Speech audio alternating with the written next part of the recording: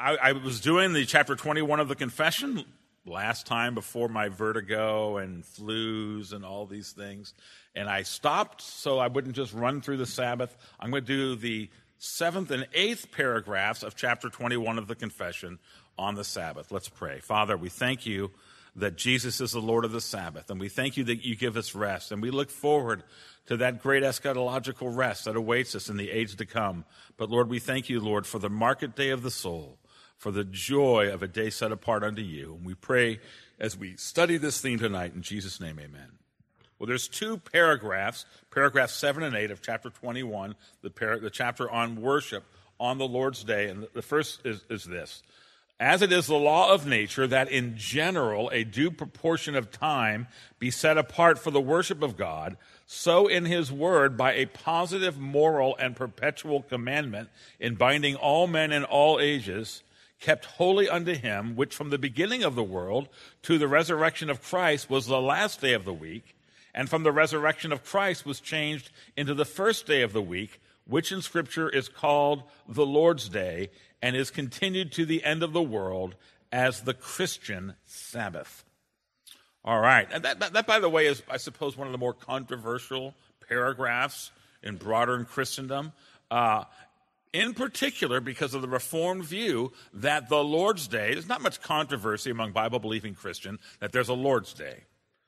That is the usual language used in the New Testament, and they met on the Lord's Day, and it was on a Lord's Day when the Spirit spoke to John on the Isle of Patmos, the language of the Lord's Day. But the confession teaches that the Lord's Day is the Christian Sabbath. Now, I suppose the majority of evangelical Christians would quarrel with that, and they are wrong. The confession works out the biblical basis for the view that the Lord's Day, our Sundays, that day, the Lord's Day, is the continuation of the Sabbath ordination, which is in fact perpetual. And they argue it is a law of nature. And on the seventh day, God finished his work that he had done, and he rested on the seventh day from all his work that he had done. And so the Sabbath begins not with Moses when he goes to Egypt, and they work 7 days a week, turning mud into bricks. The Sabbath certainly was given to them as a great blessing. The Sabbath actually has its beginnings before the creation, actually at the seventh day, after the creation of man. That God established the pattern of 6 days of work and 1 day of rest. In fact, in the fourth commandment, which I have on another slide, it specifically references that, for God rested on the seventh day and called the Sabbath holy. And so the import of that is there are other things, there are certain practices of the church, say the Lord's Supper, which is tied to a certain redemptive era. The Lord's Supper is for the Christian age. Jesus instituted it as a memorial and sign and seal of his atoning death and the new covenant in Christ. They didn't do the Lord's Supper prior to Christ. So there's an example of a worship practice that's tied to a redemptive era. Circumcision was tied to the Abrahamic covenant. It's now baptism. It's tied to a redemptive covenant era. The Sabbath is not like that. The Sabbath was instituted before there was sin, before the fall had taken place. And therefore, it's not tied to a redemptive era. It is perpetual. Romans 1:21 talks about how God is revealed in all creation, and men owe him thanks. And so it is due time must be set apart for his worship. And so the principle of the Sabbath rest of God into which his people enter is grounded in creation. It's also actually the language of the confession is a positive moral and perpetual divine commandment. The fourth of the 10 commandments calls for 1 day in 7 to be set aside for worship. 6 days you shall labor and do all your work, but the seventh day is a Sabbath to the Lord your God. Now, the 10 commandments, you remember, are God's moral law. And so Sabbath observation is a moral obligation. Now, the terminology of the confession is that the positive aspect of it is which day of the week it is, the particular aspect of it. And the positive aspect of a commandment may adapt, as is the case with this one. But the principle itself is not an adaptable thing. It's amazing today where there's so many arguments made against Sabbath observation. I just want to go, y'all, it's the fourth commandment. It is one of the 10 commandments. And I'll stop ranting on that because I got another slide that'll deal with that. The positive aspect, the particular application of it, as they point out, from creation to the resurrection of Christ was the seventh day of the week. God, they work 6 days, rest on the seventh. And you go, well, how come it changed in the New Testament? Because God changed it. He has the right to do so. It's now a memorial of the resurrection. Our rest is through, it's in Christ, the resurrected Christ. And we see in Acts 20, verse 7, there's actually a mention of it in 1 Corinthians as well, that the apostles changed the day to reflect the resurrection of Christ. And so we worship, we set aside the Lord's Day, the Sabbath, is not Saturday but Sunday. It's not the end of the week, it's the beginning of the week. Now let's talk about it being a perpetual ordinance. Yeah, you can read that. Because here's the question. Was the Sabbath part of the Old Testament observance that they were to do, but now that Christ has come, we no longer observe the Sabbath? Undoubtedly, that is the majority view among evangelicals, mainly because they've never thought about it. In most cases, no one's ever taught it. It's never crossed their minds. There is a movement today, mainly among Reformed Baptists, what's called New Covenant theology, to argue that the Ten Commandments as a whole were situational, and the Ten Commandments were tied. Actually, I've read some articles on this that almost resulted in me banging my head against my desk, but I refrained from doing so, other than metaphorically. But that the Ten Commandments were provisional for that redemptive era. That is an extraordinarily novel view that would horrify virtually every Christian of a different generation than ours. And why do we believe that the Ten Commandments, including the fourth commandment, are perpetual? Well, for instance, let me put it this way. How do we differentiate the Sabbath from the ceremonial law? You know, I was in an airport recently, and there were some Hasidic Jews, and they had the hat and the dress, and they had the Deuteronomic hairdo, which is a little out of style, but Moses would love it. And so why don't I have a yarmulke on? Why do I not have curly hair and a beard? I mentioned to Sharon the other night, what do you think about me having a beard? I have no desire to get a beard, but she really has no desire for me to get a beard. I then began discussing what type of mustache. Would she go for? No, is the answer. And I'm being facetious. Why don't I wear one of those hairdos? Well, because that was part of the ceremonial law. And the ceremonial law had a redemptive epoch, namely the Mosaic covenant. And this is what Hebrews is talking about it when it says the law was a shadow of the things to come. Now that Christ has come, the ceremonial law is set aside. Well, why isn't that true of the Sabbath? Because the Sabbath is not in the ceremonial law. It's in the moral law. It's instituted as valid for all days. It is not subject to, the application can change, but the principle does not fall away now that Christ has come. Now, the Ten Commandments, contrary to the ceremonial laws, were written by God's finger on tablets of stone. Now, what's the message of that? I just want to say transitoriness is not the message of that. Impermanence is not what God's trying to convey when uniquely he with his own finger writes the 10 words on tablets of stone. And they were spoken by the Lord directly, not through Moses. His voice from the mountain spoke the 10 Devarim, the 10 commandments. Moreover, when Israel traveled, at the center of the camp during the Exodus was the Ark of the Covenant. There's this centrifugal, is it centrifugal or centripetal? This inward pulling idea. Which one is that? I always get it wrong. Centrifugal? Centripetal? Okay. And the Ark of the Covenant, they're to be inward, not outward looking. And what's in the Ark of the Covenant? The 10 Commandments. And so central to the life of the people, valid perpetually, we call it the moral law because it's a reflection of the moral character of God. And it therefore never changes. Let me give you another reason. The Sabbath is confirmed by Jesus in Matthew 24, verse 20. You'll hear this all the time. I cannot tell you how many times I've heard this. Well, because I'll say, why is one of the 10 commandments no longer valid? The fourth commandment is remember the Sabbath day to keep it holy. Why do we, and most people will say, yes, thou shalt not murder. That's perpetually true. Honor your father and mother. That's perpetually true. Thou shalt not commit adultery.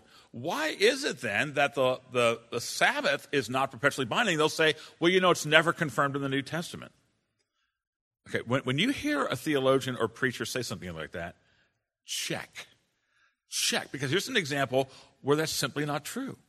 And in the Olivet Discourse, in the portion where Jesus is prophesying the fall of Jerusalem in AD 70, and Jesus did prophesy that, there's a reason why when Jerusalem fell under Titus in AD 70, there were no Christians caught in there, because Jesus told them it was going to happen. He told them how they would know it was going to happen, and when that happened, they skedaddled out of there, and Jesus had prophesied that. And in that prophecy, he says, pray that your flight may not be in winter or on a Sabbath.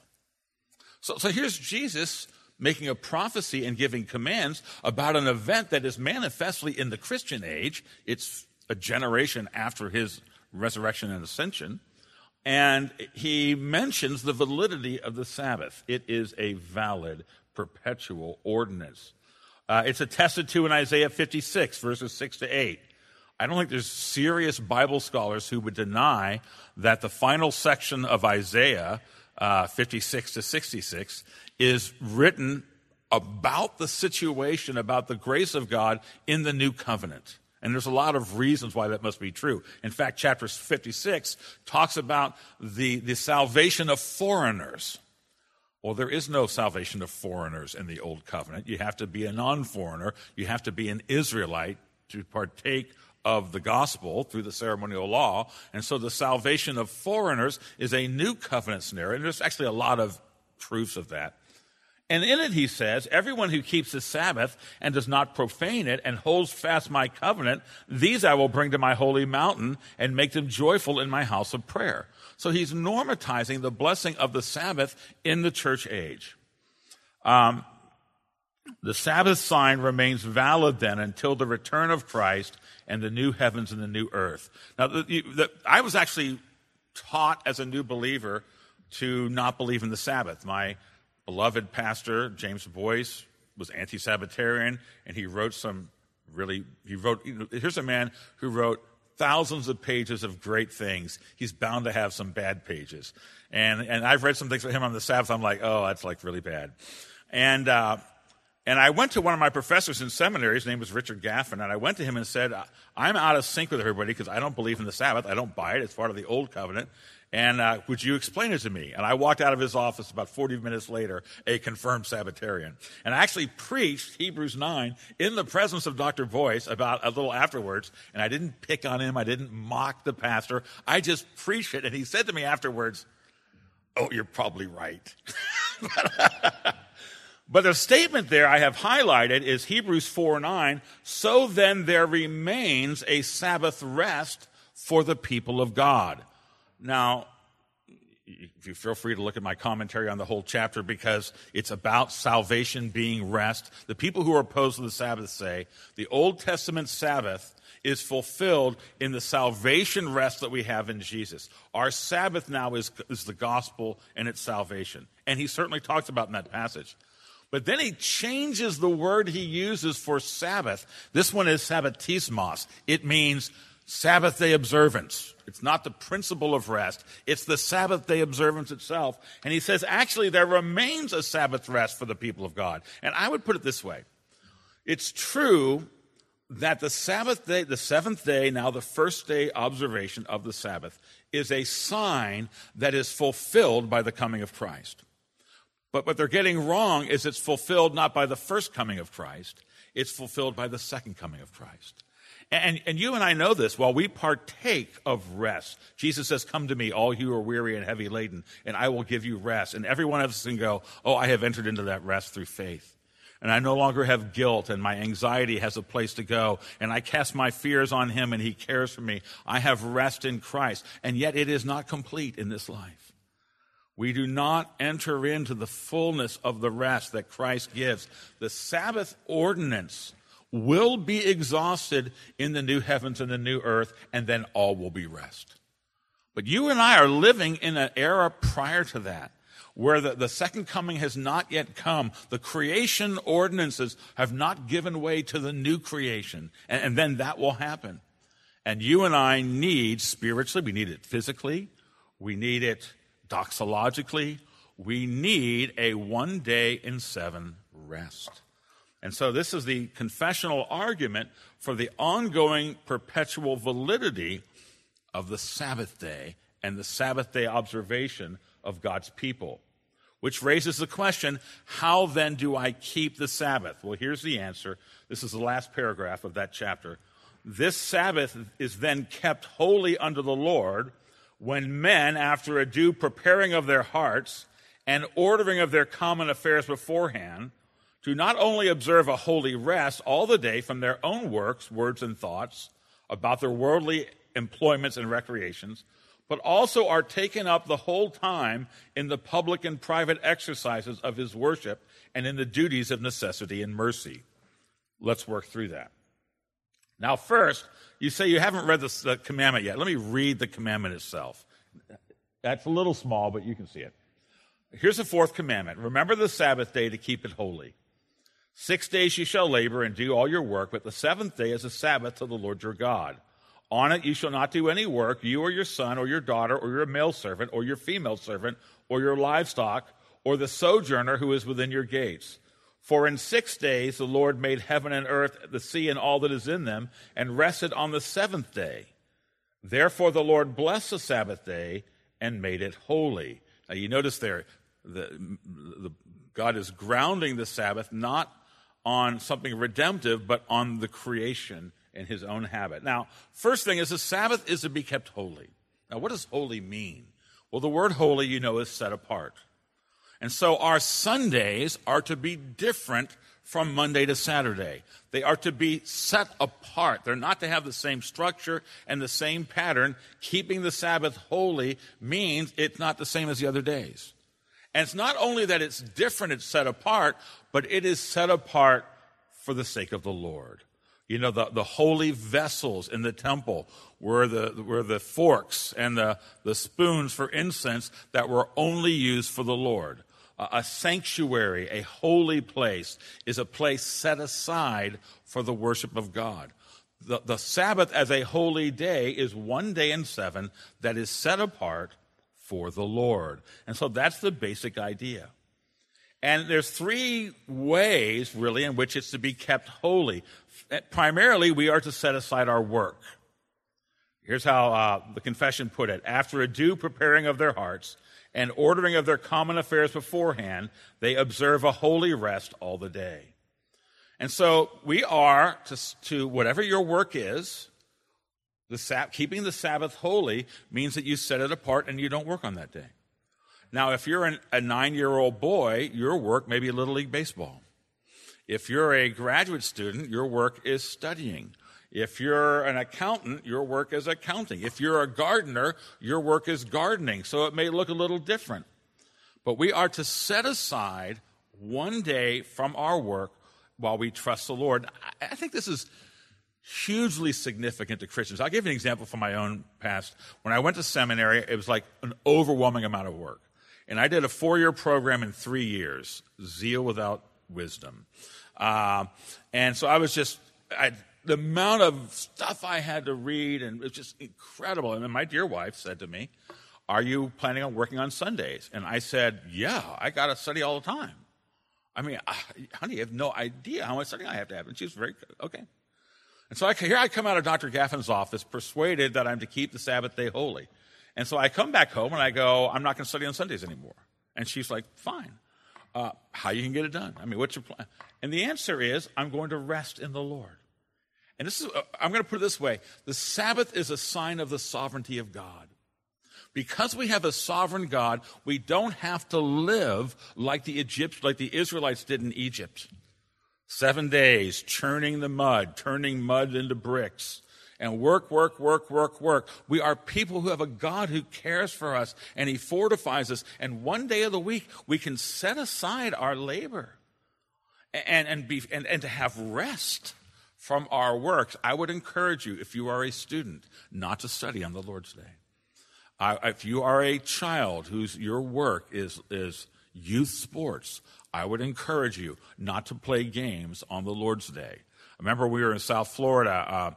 We had a little league, and there were a lot of evangelicals in South Florida. And Matthew was he was like 11-year-old little league, so it's starting to get good, And the coach says, our practices will be at 12:30 on Sundays. So I took Matthew with me, and I went to the coach and I said, Coach, I just here to let you know, we're very sorry, but Matthew will not be attending a practice at 12:30 on Sunday. And why not? Well, we're Christians, and that's the Lord's Day. He'll be at church. He's like, well, okay, it's only going to be 12:30 for like the first 2 weeks. We're moving it to 4 p.m. on Sunday. After that, it'll be fine. And I said, look, I'm really not trying to be difficult, but we will not be practicing any time on the Lord's Day. And I remember him saying, well, you can get on some other team. And he said, actually, there's some more tryouts coming, and, maybe somebody will take him, but, on my team, you practice on Sundays. And it was a good experience for Matthew. In fact, I had showed him Chariots of Fire beforehand, and he thought it was a very boring movie with a lot of talking in it. So I don't know. That didn't have the effect, but I think it meant a lot to him as a young boy. That, we're taking a stand on God's word. We're living as Christians. Now, the funny thing was, when he did the tryouts and the coach saw Matthew pitching and hitting, he decided the team could switch its practice to Monday, and there was no problem with having the Christian boy on the team giving his power line drive smashing baseball stroke. And after he saw him at tryouts, he changed the time. But I thought that was a blessing to my son. That we're not, we live you and I know it, we live in the idolatry of sports and recreation and of work. And they're not all necessarily idolatry, but we have to keep them from being that. One way we keep things in their places is that we keep the Sabbath day holy to the Lord. And so we keep that. Just the plain text is that we do not work on the Sabbath. Now you go, well, you work on the Sabbath. Yeah, and it's a burden too. The Levites worked on the Lord's Day, and I actually take Mondays off because I need a day of rest. And I love Sundays. I don't want to mix it. It's not a burden in that sense. It'd be nice to just go to church and rest, but someone's got to preach, and that's me. So among others, but the principle is, what is your work? Take a break from that work and because you have a God. You have a sovereign God. You're not left to your own devices. He will care for you. Yes, he will supernaturally compensate you. And I thought, a better student after I stopped studying on Sunday because I was resting on the Lord. That's the first part of it. And the second part they emphasize is setting aside our recreations. And let me say this, that I'm on the examinations committee of presbytery, so when someone's being ordained or transferring from another presbytery, they have to go through my committee and they present their exceptions. The vast majority of PCA ministers take an exception to the recreation clause of the Sabbath, and it leads to some interesting conversations, and I think largely misunderstandings. Here's what the confession says. We're to rest from our own works, our words, our thoughts about their worldly employments and recreations. And so Sunday is not to be a second Saturday. In America today, it's like we're not supposed to work 7 days. Well, nobody works 7 days anymore. We play 5 days. And Sunday has become the second Saturday. But I think the confession is actually right about recreation, and the reason is the verse I have above that. Isaiah 58, 13 to 14, again, incontestably speaking into the new covenant situation, and he writes this, and I have to admit, this weighs on my heart and conscience. If you turn back your foot from the Sabbath, from doing your pleasure on my holy day, and call the Sabbath a delight and the holy day of the Lord honorable, if you honor it, not going your own ways, or seeking your own pleasure, or talking idly, then you shall take delight in the Lord, and I will make you ride on the heights of the earth. I will feed you with the heritage of Jacob your father, for the mouth of the Lord has spoken. And so it's not just my work, it's also my pleasures. And so the confession teaches, I think on sound biblical warrant, that it's not just what is your work, but your hobbies, your recreations. And I'll give you an example. It's well known that I'm a graduate of the University of Michigan, and I am pretty highly interested in Michigan football. And it's not Sunday, so we are 13-0. We're in the playoffs. I don't want to talk about it on Sunday, though. I'm not upset about it. But I mean, people, I don't mind someone saying, hey, because they're being nice to me, hey, great game for Michigan. But I actually don't want to watch highlights on Sunday. And I really love Michigan football, and our Jimmy has done it. We're like really good this year. I'm sorry, my Georgia friend. I know that Georgia's going to be picked over us, and they should be favorites. We can do it. I'm pretty pumped about the game. But I just have something better to think about on the Lord's Day. I have something better to talk about on the Lord's Day. And so the idea, and I'm sure we all do this imperfectly, but the idea is that we rest from our labor and from our worldly recreations. Now let me say, so the kinds of worldly recreations we do on others' days, watching a ball game, going out to the movies, that kind of thing, we're really not sanctifying the Lord's Day. It's not something we're keeping different and holy if we're doing on it the kind of the major recreation events we do elsewhere. The kind of questions we'll ask at the presbytery meeting, because the guy says, I think the Sabbath should be kept holy, but we should be able to do recreation. Well, that is the kind of comment that is going to get you a follow-up question or two on the examinations committee. And I might ask you, what does the word holy mean then? Set apart and different. And so I go, like, for instance, kind of the classic ones. Would you go to Atlanta to a Braves game? I think there's a lot of reasons not to go to a Braves game that have nothing to do with the Lord's Day. And some of them will go, yeah, that's no problem with that. And I'm just like, okay, my problem is not your Sabbath observation. My problem is, what does the word holy mean? If anything goes, and I would say this, there is necessary and beneficial exercise and recreation that is conducive to the Lord's Day. Let me give you an example. If you have little children and you're going back to the evening service, I recommend you put them on the trampoline for an hour or so before they go. That is not violating the Sabbath. That is enabling them to sit still. A family walk. One of the things that we've enjoyed a lot is to go on a walk in the afternoon and just enjoy each other. Certainly a hospitality, having friends over. And my point is, I'm going to say on the next slide, let's not be legalistic. And I don't want to take a legalistic attitude. But I just want to teach what the biblical teaching is. And Isaiah 58 is pretty clear.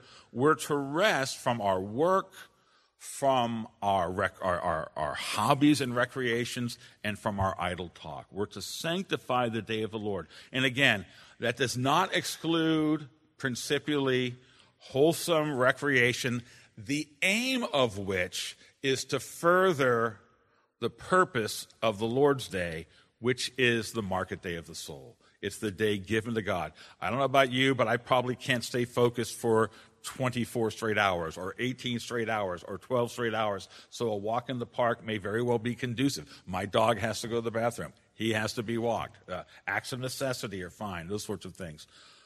But you know what I'm saying, in the spirit of America today, where it's work and recreation, the Lord's Day is to be different. It's to be holy. It's the Sabbath to the Lord our God. The third thing that we will say about the Lord's Day, we keep it holy by not doing our work, not doing our recreation, but by devoting ourselves to the worship of God. But are also taken up the whole time in the public and private exercises of worship.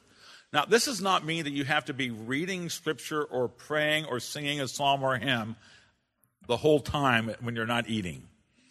But what your day is devoted to the means of grace. And that may look different in your situation. Sunday, again, is not a second Saturday. It's the day for the Lord. Chad Van Dixhorn says this: if we remember the Sabbath day, worshiping our Lord and aiming to do good, if this is the longing of our hearts with God's help, we cannot go far wrong. The Puritans call the Sabbath day the market day of the soul. Our goal on the Lord's day is to commune with him, to enjoy rest in him, and to worship him and benefit from his means of grace. Well, let me conclude with some pastoral help and observations. We should not observe the Sabbath in a legal spirit. You're going, it's the law. Yeah, but you know what I mean. For instance, we should not be emphasizing the details of how it's broken. And I think there are some who do that. And there's going to be arguments about every detail of it. Personally, I'm not that interested in those arguments. Everything I just said, I think you, with the help of the Holy Spirit and the Bible and your elders, can work these things out. We should be reveling positively in the enjoyment of God and his grace, not doing, well, in this case, it is what the Pharisees did to Jesus. Jesus is walking through a field with his disciples. They are hungry, and so they take some grains off the stalk, and Pharisees show up and go, you're not allowed to take. And Jesus is like, look, man was not made for the Sabbath was made for man. And I'm not saying everybody's a Pharisee who has strong Sabbathy concern. You got to be careful about the Pharisee connection, although it's real in this case. We should not observe it in a legal spirit, keeping tabs on each other. I like to say we do not keep the Sabbath by examining everybody else's way of keeping the Sabbath. I think everything I've said so far is pretty sufficient. We should not do it in a legal spirit. But it should be seen as a blessing and a privilege. In fact, I'll say this. If we don't approach Sunday in a way that says, I'm looking forward, Sunday is a blessing. Sunday is a privilege. I look forward to it. It's the market day of the soul. I will tell you, last Sunday night, I'm sitting in the congregation with you all with a pretty full sanctuary, and we're singing those great hymns, and young Jeff gets up there and preaches a great service. I was having the time of my life. That was just, I was just so happy. It was just such a blessing to be sitting with my wife, holding hands during the hymn, sharing a hymnal. And we're singing with all of you, and we're in the Lord's house. And I have to say, I love them. There's a different thing about the morning service. I love the energy of the morning service. I love the vibe. That evening service last Sunday night, I just thought, man, this could go on for another hour and be great. That's the spirit that we ought to have about the Lord's Day. And if we're not looking forward to it, then maybe we're being too legal about it, to be candid. And so let's make it primarily, it's the law of God. The law is for our good. We have a duty to do it, but it should be a blessing we look forward to. It makes provision for works of necessity and mercy. And so you go, what about, and how many times in the gospel does Jesus heal a blind person and the scribes and Pharisees accuse him of breaking the Sabbath? And y'all, doing good is not breaking the Sabbath. Healing the sick, helping someone get their donkey out of a pit. These are the biblical examples. Stopping and helping someone change their tire. Being a nurse who's working in the hospital. You go, well, she's being paid. You better believe she's being paid. But if she's not working in that hospital, people are going to die, and she's not breaking the Sabbath, although that's a burden.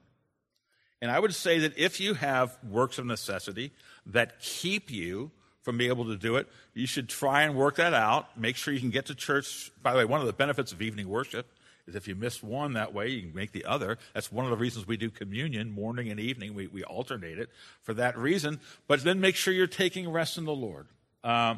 So works of necessity and mercy are not breaking the Sabbath in any way. And remember Jesus' emphasis, the Son of Man is the Lord of the Sabbath. It's true that our rest is in him. And so anything you're doing with and for Jesus, you're not breaking the Sabbath. Evangelism is a great thing to do on the Lord's Day. And me preaching on the Lord's Day, the things that we're doing, us worshiping, it is pointing up to him. I would give you some advice. And I said earlier, the Sabbath is a sign of the sovereignty of God. How could God rest on the seventh day? Because he is so sovereign that he remains sovereign even when he's taking a rest. And you and I have a God who loves us, and he is sovereign, and we don't have to live like slaves. We live like his beloved people, his covenant people, and we keep the Sabbath day to the Lord. And it's a sign of our spirituality. I often think of John Peyton, the great Scottish missionary who went to the New Hebrides Islands. The King of the Cannibals is the book. Jim Cromartie wrote the book. And he and his wife go down there, and, it's cannibals. And he has this epic. If you haven't read The King of the Cannibals or another biography of John Peyton, or I think I heard it pronounced Patton recently. But all these years I've been saying John Peyton. Then a Scottish guy comes by and calls him Patton. Oh, well. But it's this incredible story. And at the end, the Lord actually blesses him to convert this entire island. I think it was Anawa. It was Anawa. It was the island. It was thoroughly converted. And he set up a church. He set up a Presbyterian church there. And then he goes back to Scotland on a fundraising, this is 1880, on a fundraising trip, and he finds that the spirituality of Scotland had declined. And one of the comments he makes is, "Oh, how I long for the holy Sabbaths of Anawa." A simple people living in biblical rhythm, setting aside their work and recreation, and devoting themselves with joy in the Lord. And I often thought about that. Oh, the holy Sabbaths of Anawa. Well, that's what we have the privilege of enjoying. So here's some practical advice. When you're able, morning and evening worship is a great help to the Sabbath. It's not the Lord's morning, it's the Lord's day. And, honestly, when a church doesn't have an evening service, and most don't, it's hard to see how the Sabbath is being taken care of. I mean, it's very helpful. You start the day going to the morning worship. You close the day at evening worship. That leaves, what do you do in the middle? Here's my advice. Lunch is a big deal. Lunch on the Lord's Day is a great time for hospitality. Not everybody can do it all the time, but if we can be together, we had a family in my church in Florida. They had these massive Sabbath day meals. They had like 40 people there, and we would sing and would take turns cleaning the dishes. I don't think his wife did all of that. And that's a great, now not every family is going to be able to do that. But I think the key to it is actually, what do you do after lunch? Particularly if you have children. And one thing we did when our children were growing up was we would read to them on the Lord's Day afternoon. And I was not raised a Christian, so I'd never read C.S. Lewis' Narnia. And so I personally read Narnia for the first time, reading it aloud to my children, like from 1:30 to 3 on Lord's Day afternoons. And after we got done with all of Narnia, we did Pilgrim's Progress. Let me just put in a plug for Pilgrim's Progress. The young people today haven't read Pilgrim's Progress. They don't know Pilgrim's Progress.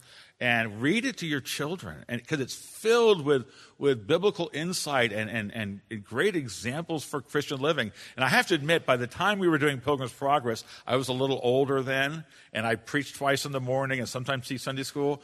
I tended to fall asleep in the middle of the Lord's Day afternoon Pilgrim's Progress reading, and usually I would wake up after 10 minutes, and they'd be sitting there waiting for me. I'm like, that's impressive. Practically, the key is, what do you do in between? But I think maybe most important in this respect, approach the Sabbath in a light and joyful spirit.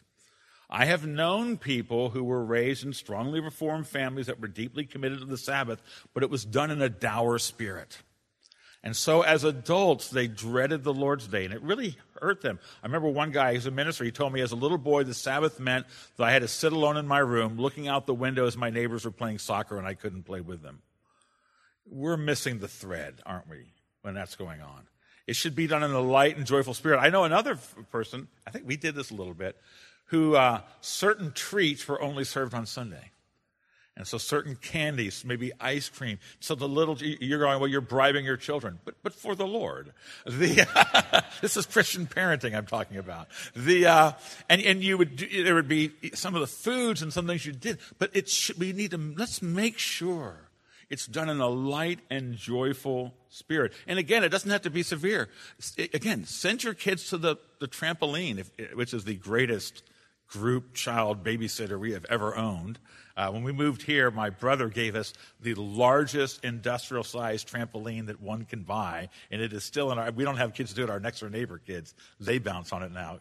Go out there before the evening service and bounce off the trampoline. Before that, it was run around the house. Trampoline's more fun. Go on a walk. Play catch with your son and talk about the Lord. So it should be done with an aim to keeping it holy. The Lord's Day, the Sabbath day, a day of rest and enjoyment of God. And a day of joy that we will anticipate. Father in heaven, I thank you for the Sabbath. I thank you, Lord, that you know us. You know our frailty. We're not in heaven yet. We don't have those spiritual bodies we're going to have in the resurrection. And we get tired, and we need spiritual refreshment as well. And so I pray that what I've said tonight, Lord, is a help to us as we keep your law, because it is good and it's a blessing. We pray this in Jesus' name. Amen.